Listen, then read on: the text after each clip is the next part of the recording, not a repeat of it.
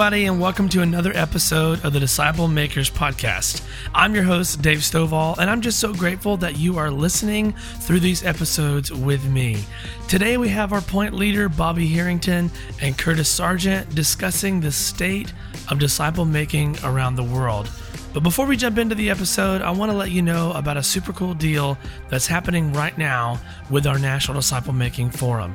If you go to discipleship.org to purchase your tickets and use the promo code, all lowercase, podcast, you will get your ticket for 50% off. And that is a sweet deal, probably the best one that you're going to get. So make sure you go on over to the website and get those today.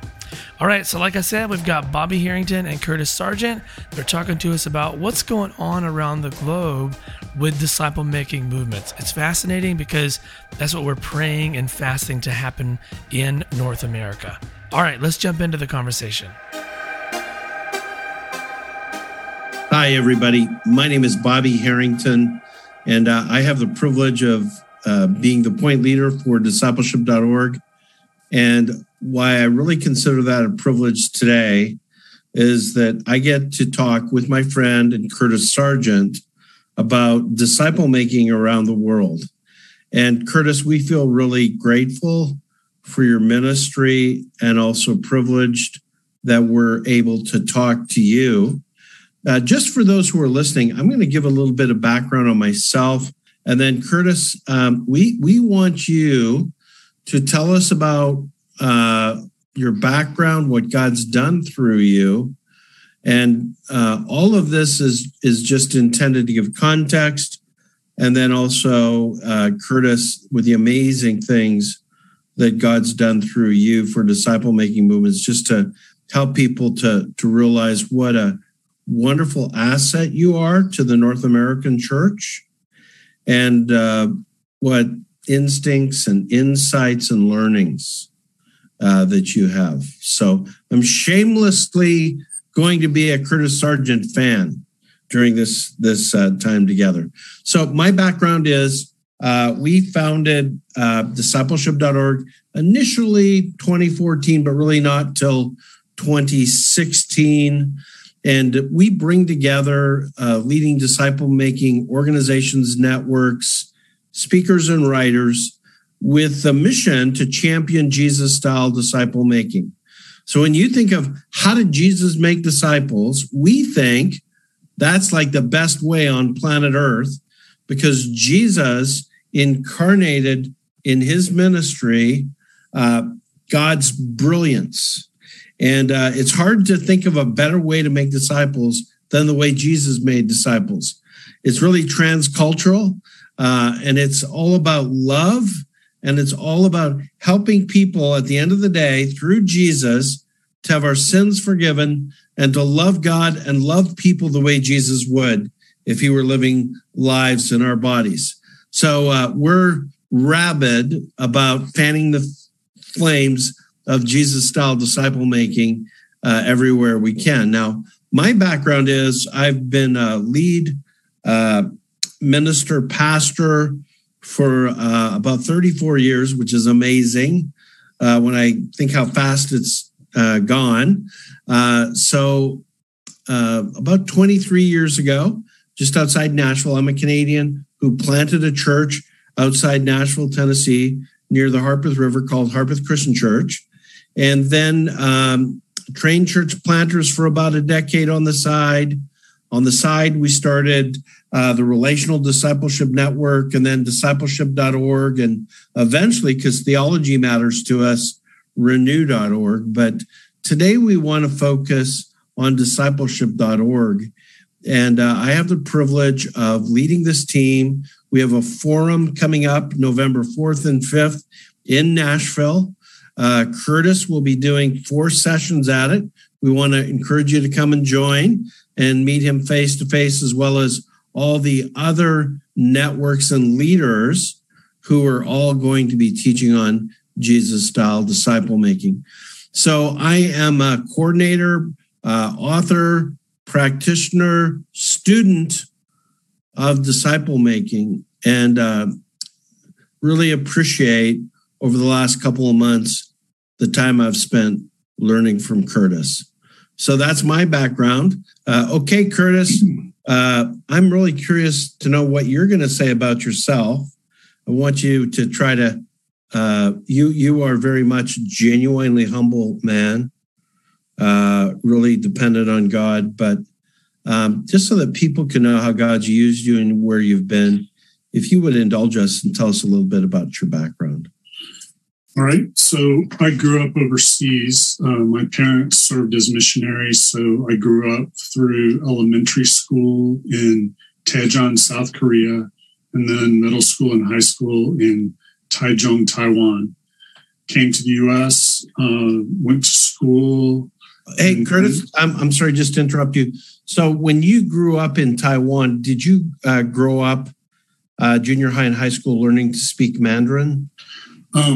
Not really. I knew Korean. And then when my parents transferred to Taiwan, I had kind of a bad attitude about having learned Korean and not being able to use it. So I sort of did my best not to really learn Mandarin, but you can't help but pick up a little bit. So, I had a little bit, but, later I served in China. And I found it was definitely still advantageous having lived there because you hear the language and get a feel for the cadences and the feel of it. So, I couldn't really speak it when in middle school and high school, just at a very basic level. But did you learn that later? You're going to tell us. Yeah, so you did. So you know how to speak Mandarin, English, South Korean or Korean. Any other languages?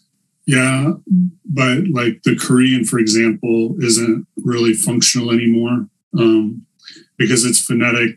I can read it and write it, but a lot of times I don't know what I'm reading or writing if I do, Yeah. But in children's vocabulary, sort of stuff, but I can't really function in it. And that's true for several languages. There are actually several other languages too that I have learned and functioned in for a while, but I just find I really lose them when I stop using them. So. Yeah, that's what I found as a Canadian. Actually, my French professor was the one that discipled me at the University of Calgary, but I can't speak. Je parle un petit peu français. I just, lost it. Anyway, back to you, Curtis. Tell us about moving back to the States to go to university. Yeah, so I came back to first of all, one thing that was pivotal happened when I was in Taiwan. I believe it was the summer after my freshman year in high school. I was at an all-night prayer meeting with some friends and really had a clear call to what has later become called unengaged people groups. So unreached, unengaged people groups. And though that term wasn't in use, that's kind of what my clear call was to. So that was pivotal in my ministry life. And then came to the U.S. and my assumption was that that would be in restricted access countries because most of the unengaged groups, that's where they were. Yeah. So began preparing for career in tent making and was interested actually in going back and serving in China. And as I had prepared to go and was ready, I was hoping for a job at the Chinese Olympic Development Center in Liaoning. And it's sort of like their Colorado Springs, And then the Tiananmen massacre happened. And so, suddenly they weren't interested in hiring an American for kind of a high profile job like that. So that would have been in 1991? 89 was 89. Tiananmen massacre. Okay.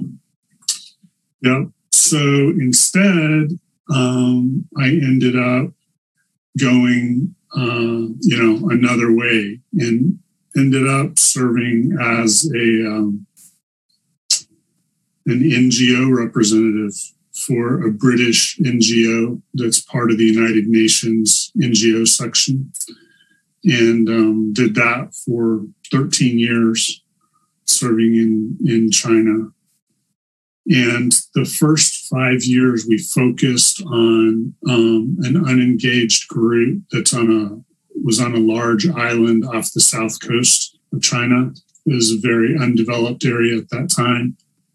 And that's where I sort of learned and figured out a lot of the principles and approaches that we use, because there were, 6+ million people to reach, basically no existing work for practical purposes, and no tools in the language and all of that. And I just realized anything I've ever seen or heard of or read about, there's no way this job can be done in my lifetime. And I'm enough of a completionist that I want to, if I do something, I want to finish it, So I wanted something that could be done in my lifetime. So started trying to figure out how to multiply disciples and how to multiply churches so that the job could be done. Because, it wasn't going to happen by addition. And I didn't really know how to multiply, hadn't seen that. So that, was kind of a pivotal developmental period for me, for sure. And then after we sort of got it figured out for that people group, and God did some wonderful things there, then started working more broadly in other parts of China, and also began training full-time workers among a lot of other people groups in other countries, starting then. Before you transition to that, when you say that you were able to get things done on the island, what is the name of the island again, Curtis? Hainan Island. Hainan Island. So I think you told me before, when you arrived there, less than 100 believers could be cobbled together from the, just short of 7 million people on the whole island.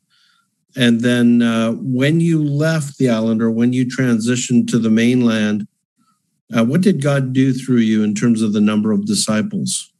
Yeah, when we left, it still wasn't that high. It was and I'm not sure I remember exact numbers, but it was around 8,000 at that time. Yeah. It was rapidly growing and had good geographic distribution, and they were, really clicking. So in pretty short order after we left, they got up to 50,000 and so on. Now it's about 1 million out of the now 7+ million that are there. And so all that came, those million came out of the work that you did in training indigenous people in these disciple-making movement principles. Yeah. And, I think sometimes people they'll hear numbers like that and get the wrong impression. Very little of that was work that I did directly, right? I mean, I was only leading a few people to the Lord, only starting a couple of, handful of churches that I had a role in personally starting. It was a minute fraction, but doing that in such a way that they reproduced. And then the impact is large, but, the amount of work that a catalyst like that does is a tiny percentage of what happens. So, yeah. So that's amazing. So you do the work to get it going. You establish the DNA. It becomes viral, and literally it just goes places that you could never go personally. But it's indigenous. It's within the people, and it's a multiplying disciple-making movement. Yes, that's right. Okay, so you then keep walking us through just your story in terms of God using you on this. Then you started working with the mainland China, And keep talking to us. Yeah, and then doing training of other full-time workers who were targeting unreached and or unengaged people groups. And did that quite intensively, actually, for 3 years, essentially, full-time. And so, when you did that, were you training these leaders in the principles and practices that you had learned were effective on the island? Yeah, that's right. And so did that for a while, then really full-time on the training for 3 years. And then at that point began to do the training part-time and the work in China part-time, and did that all the way up till 2002. And then during that period, we were, even though we were working for that British NGO, we were also working in connection with the Southern Baptist International Mission Board.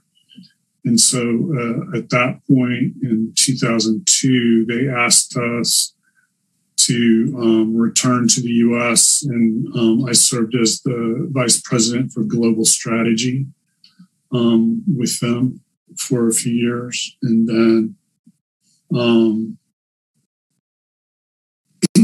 from there, sort of tried to do all I could to get that DNA into the bigger organization, and then went to... just a sec. So let's come back to that in just a second. You were saying you were trying to get that DNA into the International Mission Board. Is that correct? That's right.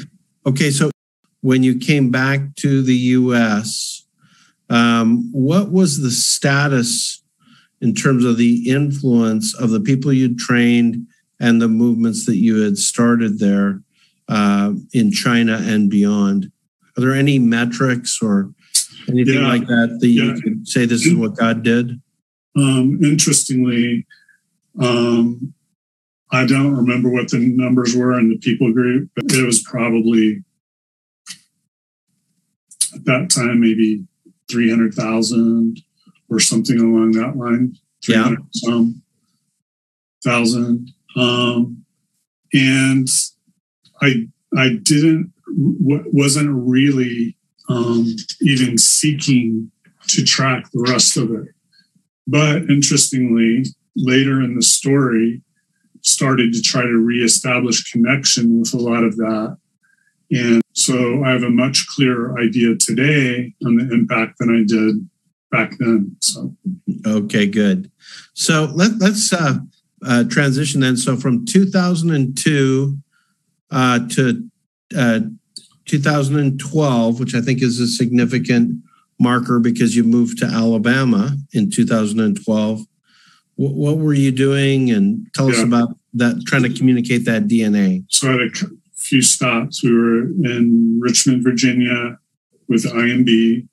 Then I went out to Southern California and helped Saddleback develop their peace plan, or at least the original version of it. Yeah. And then... So tell everybody what the peace plan was and is, just so our audience knows. So peace is an acrostic. The P stands for planting, reproducing churches. The E is for equipping servant leaders. The A is for assisting the poor. The C is for caring for the sick. And then the last E is for educating the next generation. So it's kind of a holistic missions approach. And so I was helping them develop and then pilot that. And in doing that, I was specifically piloting the church planting, focusing on piloting the church planting portion, and did a big project in India for a few years. So that's the peace plan. And then moved to Dallas, Texas, and spent 3 years as the international vice president for E3 Partners, helping kind of them move into the multiplying church patterns. Who are the E3 partners for somebody who doesn't know that name? Yeah, so it's a church planning mission agency that actually was started by a pastor who went on a missions trip, and then they accidentally started a new church during a missions trip. And so then he thought, I wonder, what would happen if we actually tried to do that on short-term mission trips. And so it became initially just short-term mission trips focused on church planting, largely through equipping local believers and then modeling for them for a little while. And so they were, quite good at doing that, but they weren't really planting churches that were multiplying. So they weren't disciple-making movement type churches. No. And so they were effective at starting a lot of first-generation churches in that way. And so that was kind of what I focused on, was helping them learn how to not just plant first-generation churches, but how to plant churches that would reproduce. And so then at the conclusion of that time is when you mentioned in 2012, I moved here to Alabama. Yep. So you've got an amazing wife. Can I just say that? Mm-hmm. Like, even as you describe the places you've been and what you've done, God blessed you with an amazing wife, because she's your partner. I've never met her. I wouldn't know her if I saw her in a crowd, but I can just tell she's an amazing woman. You are correct. You have the right impression. So maybe I'll go back one step earlier. When we went to E3, it was because of a specific dream I had, and God literally told me E3, and I had never heard of them, And anyway, it's a kind of an interesting story, but I won't go into the details. But we went there based on a dream, and they thought, oh, this is great. But then when I left E3, it was also because of a dream, and they didn't think that dream was so great. Yeah, so I had this repetitive dream that indicated what in the dream it was Lower Alabama, and I had no idea what that meant. And actually, I found out there's at least 4 distinctly different ways that that's defined. But I just sort of took the broadest one and then just started, anytime I had a gap in my calendar, would come down here and drive around and see, if God told me where and what, to do. So, it takes a dream sometimes. Yeah, when I had the E3 dream, I was on a trip and I had the dream, and I woke up, called my wife and said, start packing because we're going to move. I don't know where, because I didn't know where their headquarters was, but, Wow. Okay. So Curtis, once we decided to do the training, the disciple making movement training with you, I knew I needed to recruit some folks to this training, and I asked you for some metrics. And before I get you to repeat those metrics, let's do some defining. When we talk about a disciple making movement, what is a disciple making movement? First of all, I don't know if there's a universal definition, but one pretty widely accepted one these days would be a movement of reproducing churches that goes to at least 4 generations with at least 4 streams within a 3-year period. So that means a church will plant a church that plants a church that plants a church. That would be one stream of 4 generations. And so generally we're seeing that's going to usually mean at least 100 churches, because not every first generation church plants second ones and so on. And, there's some fall off and all that. So generally you end up with about 100 churches, but it's not 100 first generation churches. And then, and that's within 3 years. Yeah. Okay. And so then we have different levels of movement. And so there's a sort of a 7-point scale that goes, level 1 being you're just trying to use these approaches. And that's level 1, that you may not have seen, fruit yet or very little, all the way up to a level 7 movement, which is, large, like usually really large, like 100,000 churches or more, maybe. And launching other movements. And so levels 5, 6, and 7 are what we consider full-scale movements. So 5 would be the definition I gave you, 4th generation and at least 4 streams kind of idea. And then 6 is bigger, better established. And then 7 is these multiplying movements. So there aren't a whole lot of level 7, movements out there. It's a relatively small number, but we're starting to see them more and more now, as these approaches get more widely used and over a longer time.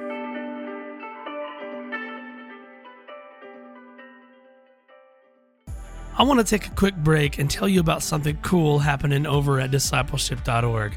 It's our discipleship.org collective. It's an online community for disciples and disciple makers. And if you fit in either one of those categories, then the collective is designed just for you. The website itself is super cool because it's basically like stepping into a virtual church building with a welcome center, an auditorium for our main events, and even classrooms. Right now, you can get free access to this collective with all of its webinars, seminars, ebooks, and even disciple-making assessments for you personally or for your whole church. And this is a community, so you can also have the opportunity to connect with other disciple makers.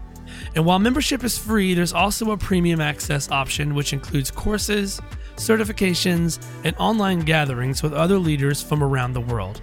So head on over to discipleship.org/collective and sign up for your free membership today. So in just a minute, we'll hone in on some numbers and specifics. But according to missionfrontiers.com and the work they're doing on disciple-making movements, there's approximately 1,400 disciple-making movements around the world. Yeah. So that would be levels 5, 6, and 7. That's 5, 6, and 7. I do want to come to, are we seeing full-blown examples of that here in North America? I think that, Curtis, you're more positive on that than I've been led to believe. So I want to come back to that in a few minutes. But when I asked you for the downstream of the training and disciple making that you've done, just as I was trying to invite some friends to the training. And by the way, at the end of the podcast, we're going to talk about how you can go through this same training. It's available online for free through Zoom.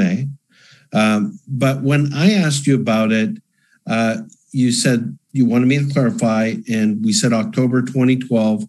And if I'm remembering correctly, you said since that time, the downstream of the trainings that you've done and the people that you've helped, 16 million baptisms and 1.3 million micro churches. Is that correct? And what's involved in that? Yeah, that's downline from the church we planted in October of 2012 here in That's amazing. Like, wow, thank you, Lord. And just to stop and think about that, that is absolutely amazing. Like, yeah, I'm in a fellowship of churches. My tribe, independent Christian churches, they're like 1.2 million, and they've been around for over 200 years. So that's amazing. But it's just like in the Hainan situation, the amount that I've done very small. Nobody would be impressed, So it is God, but it does matter the DNA, that we're planting in a sense. Yeah, very much so. We want to dive into that DNA, and those who are watching or listening, they're going to want to know about that DNA. But before we dive into that, Curtis, let's just talk about what's happening around the globe. In one of the broadcasts that's going to come up in the next month, you have a very specific one on 2414now.net. But so I don't want to dive into that too much, but I do want to do an introduction to it. What is 2414now.net? Like, what does that terminology refer to? And just in broad strokes, what's happening through 2414 and now.net, and what's your relationship with it? Yeah, so 2414 is a coalition of movement practitioners. And it's named after Matthew 24:14, which says, "This gospel of the kingdom will be preached as a testimony to all nations, and then the end will come." And so this coalition are movement practitioners who are banding together so that they can collaborate and try to see every people group in every place at least engaged with attempts at movement. And we've got about 100,000 targets where we want to have these kind of efforts taking place that cover, all the people groups and places globally by the end of 2025 to have, somebody trying everywhere. So literally what you're saying is by 21-25, you're going to try to fulfill Matthew 24:14. Yeah.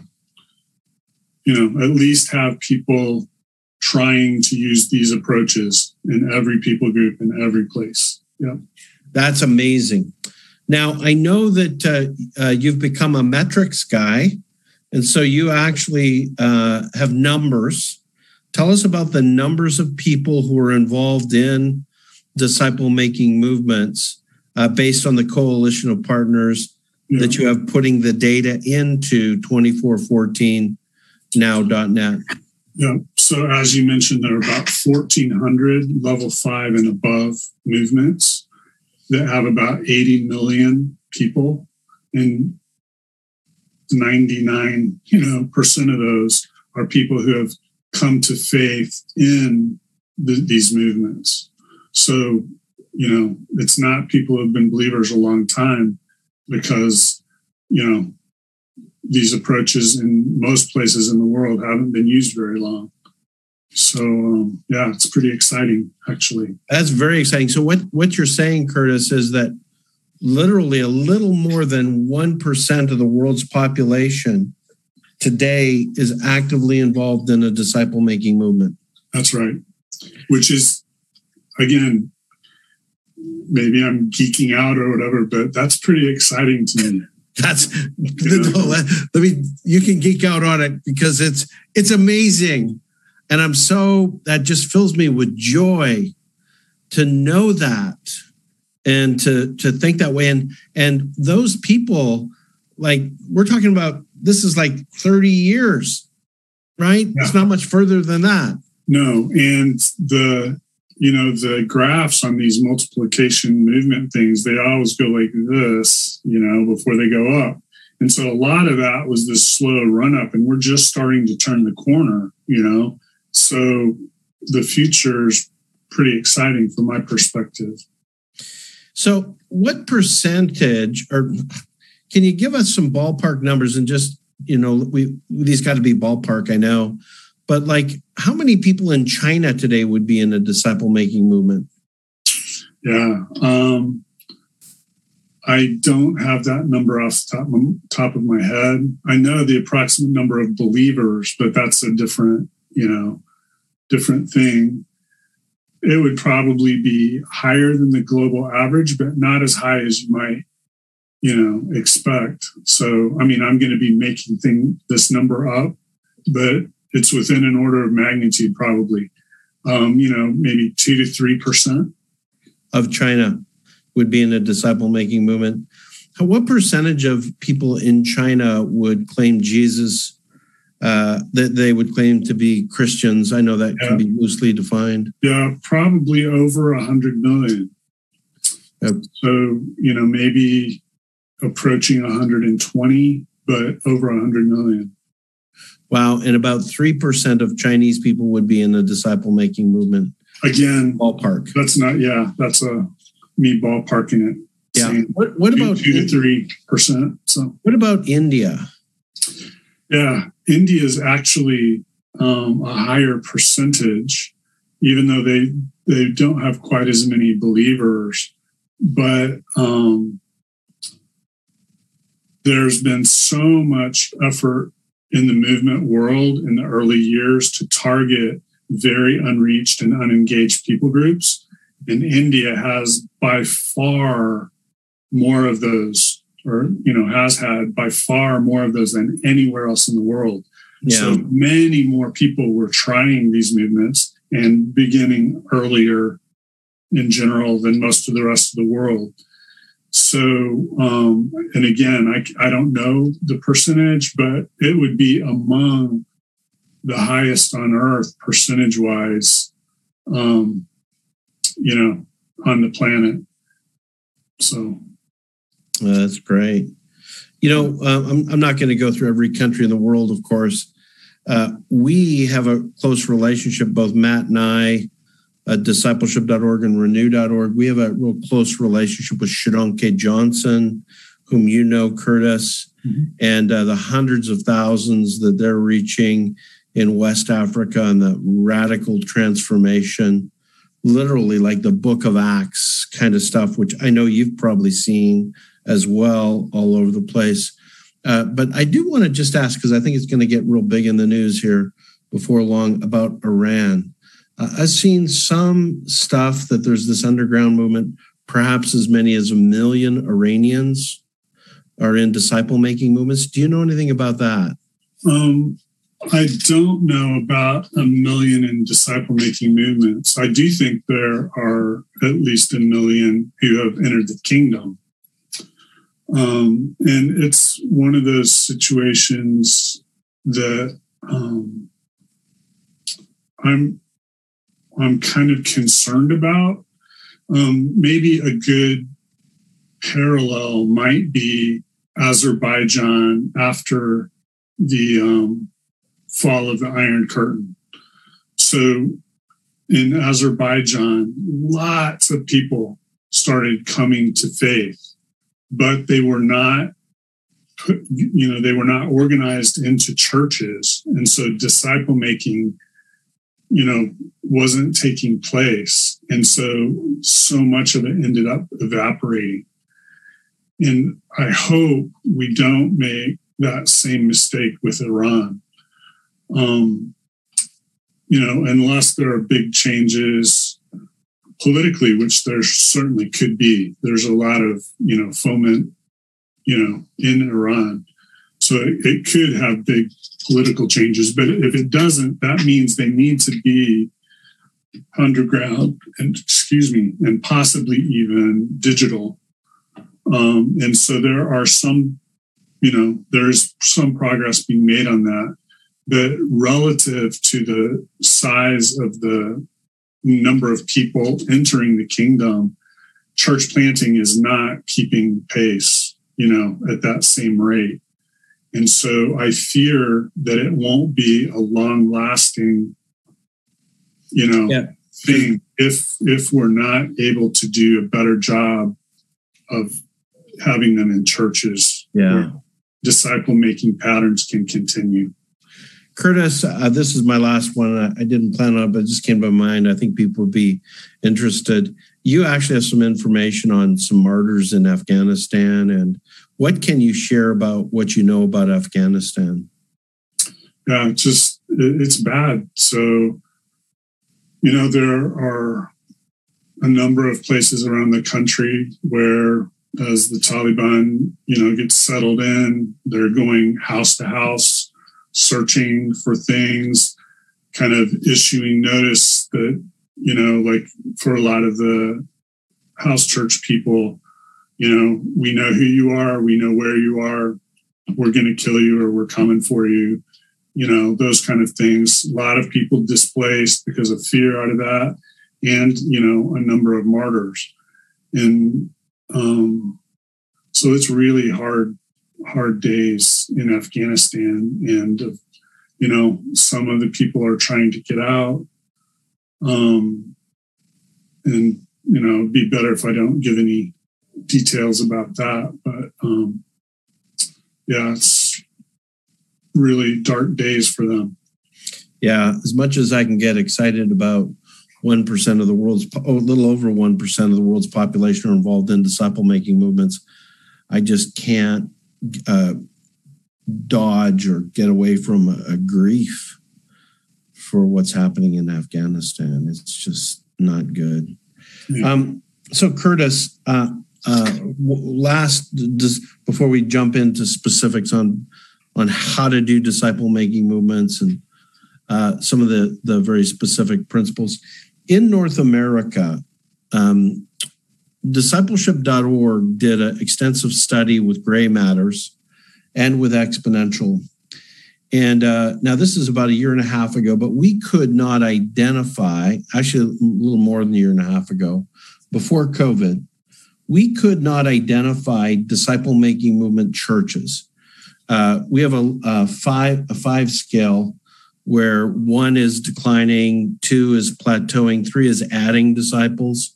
These are the popular attractional churches through preaching, praise and worship, and programs. They attract disciples and then, add them one at a time through the programs.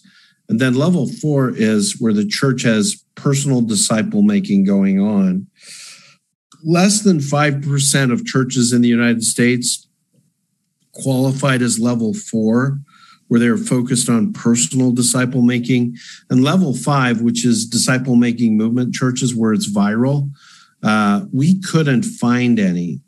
Harry Brown with New Generations and Jerry Trousdale, they're tracking it, and they say there's incipient, but they can't find clear disciple-making movements in North America. I think you're a little bit more optimistic that you've got some stats that would challenge that a little bit. Can you share those with us? On September 12th, there is a documentary that will go live.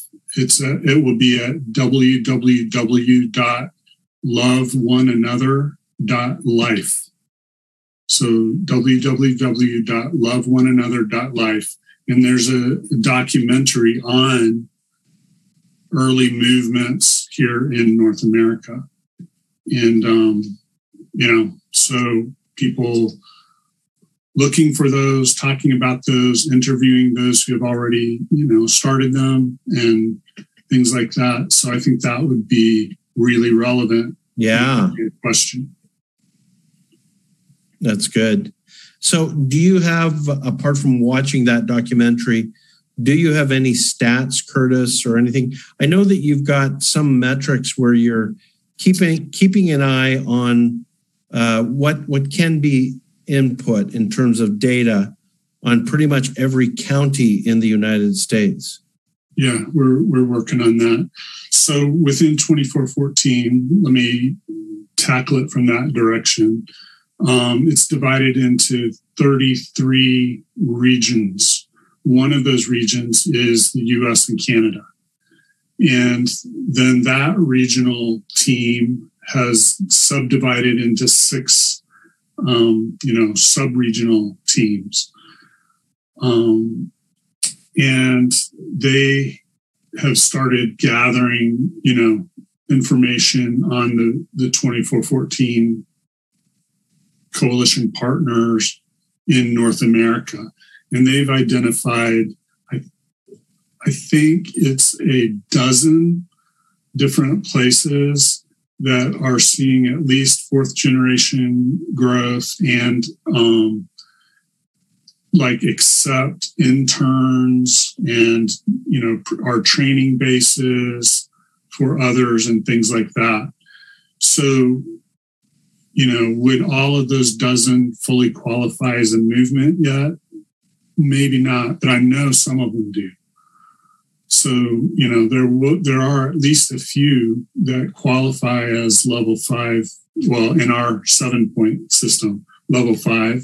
Yeah, and then in ours, level 5. And would probably qualify as well in yours. So it's not a big pool, but it does exist. Yeah, that's exciting. And I want to explore and find out more about that.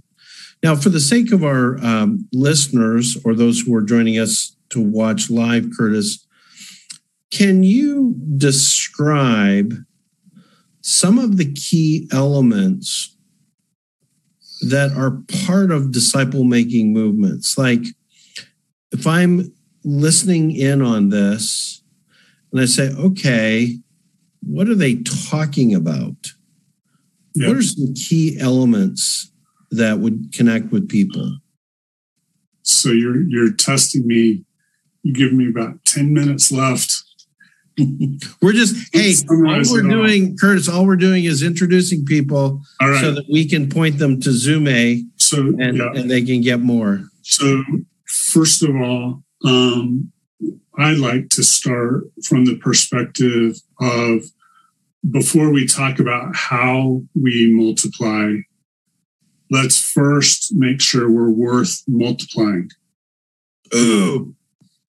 So, we want to be what we want others to be?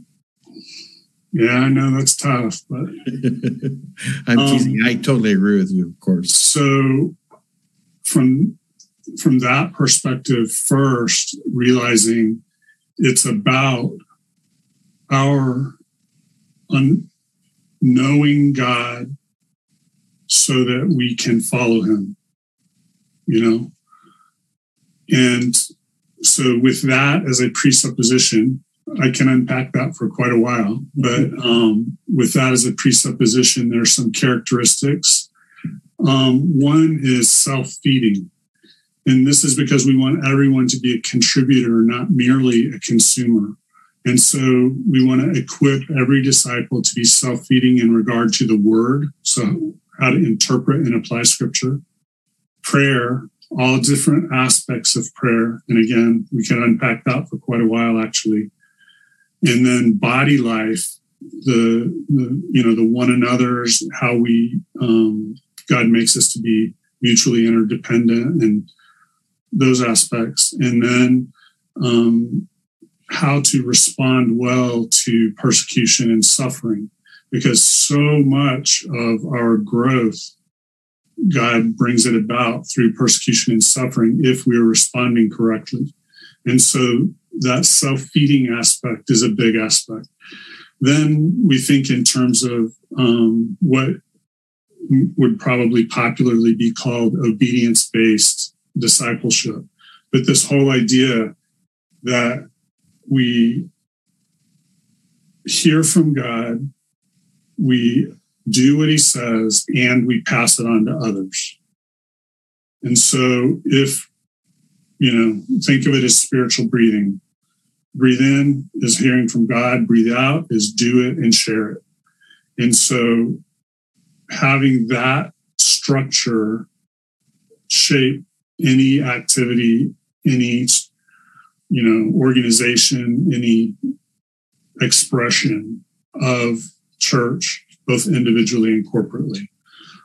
Thirdly, what I think of as awareness of where the kingdom isn't, right? So, and then I like to divide that into two worlds. One is our ongoing network of relationships, friends, family, neighbors, coworkers, classmates. And then the other is everybody else with a special emphasis on the least, the last, and the lost. And so equipping people to recognize opportunities and understand patterns of working that are more typically appropriate or helpful in those two different contexts. And then finally, the reproducing part, is implied with the obedience because we're passing on, but being very intentional about generational reproduction. So we spend a lot of time talking about the sort of the fine points of the training cycle: model, assist, watch, leave, and how in doing that well, we can see these generations reproduce without sort of losing the DNA. And so those would be some of the 30,000 foot level principles that we would focus on especially. Yeah. I'll tell you what, let's talk about Zume. But first I want to mention two things. One is I do want to encourage everybody to join us at the National Disciple Making Forum in Nashville at Brentwood Baptist Church, November 4th and 5th. Curtis will be teaching 4 sessions there, and you can get to know him personally and connect with him. And I just commend that to everybody. We're going to have lots of disciple-making leaders and speakers, and the theme is the cost of discipleship. The second thing is Curtis has been working with me and another man, Doug Lucas, with Team Expansion.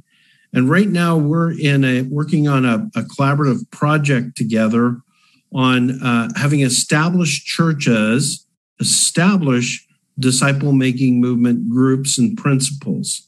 And if you're interested in finding out more about that, I want to encourage you to email info@renew.org. That's info@renew.org. And we'd be happy to correspond with you more about that. Curtis, talk to us about Zume, how to get there, what people can learn when they go there, and also about the free downloaded book that you've written. Okay. So Zume is a free online course, really, that's intended to be set up as sort of a 10-week small group, curriculum type of a thing. 2 hours per session, though, so maybe longer than most small groups meet. But that introduces you to the basics of all of these things we've been talking about. Now, live training is always better, but live training can be a lot more inconvenient or inaccessible to get to. So Zume is a great place to start. The URL is zume.training. One nice thing is it's available in a lot of languages, currently 38 languages, but several others in process. And it'll take a small group through that. There is a way to do it as an individual, but I don't have time to unpack that right now. But you can go on. It's available for free anytime. Have a look at it. And then the book is called The Only One. And it's sort of what I would consider an indirect or backdoor introduction to all of this. The book is set up with the first third talking about our individual relationship with Christ. Second third about our corporate connection with him. And then the final third consists of specific tools and approaches that I've found to be helpful in maximizing, in a sense, the individual and corporate aspects of being a disciple. And it sort of introduces the focuses on that, but it's a little more indirect.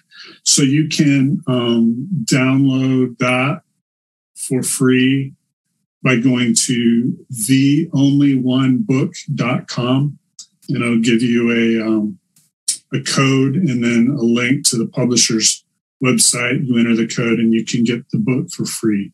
So, and the advantage too of going to Zume or the oneandonlybook.com is that once somebody gives their email, they'll be in your orbit, Curtis. They'll start finding out more about what's going on in your orbit and kind of get engaged in some of these disciple making movement principles. Yeah, and if you go through Zume, for example, and you think, yeah, I'd like to pursue more, easy.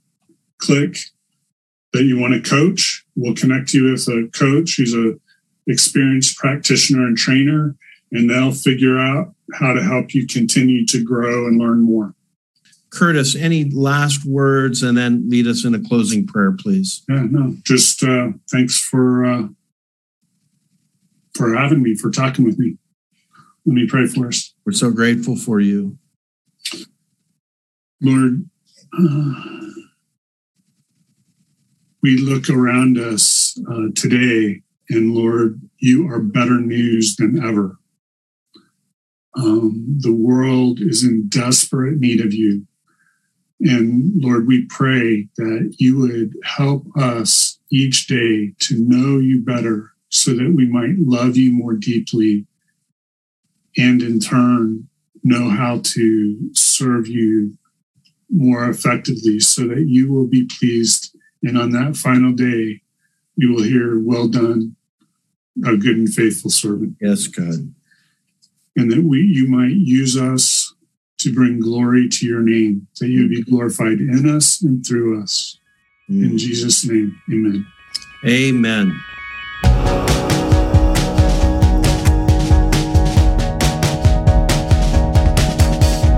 All right, everybody, thank you so much for joining me on this episode. And don't forget, mark your calendars for November 4th and 5th, 2021. It's our National Disciple Making Forum here in Nashville. We're going to have it at Brentwood Baptist Church this year. It's going to be a great time. We've got great speakers from Sidney Clayton, Justin Gravett, Steve McCoy, Bill Hall, Drew Hean. It's going to be a great time. So right now we got a special running. Go to discipleship.org to buy your tickets and put in the promo code podcast, all lowercase, and receive 50% off that ticket. All right, hope to see you there, and I'll see you on the next episode.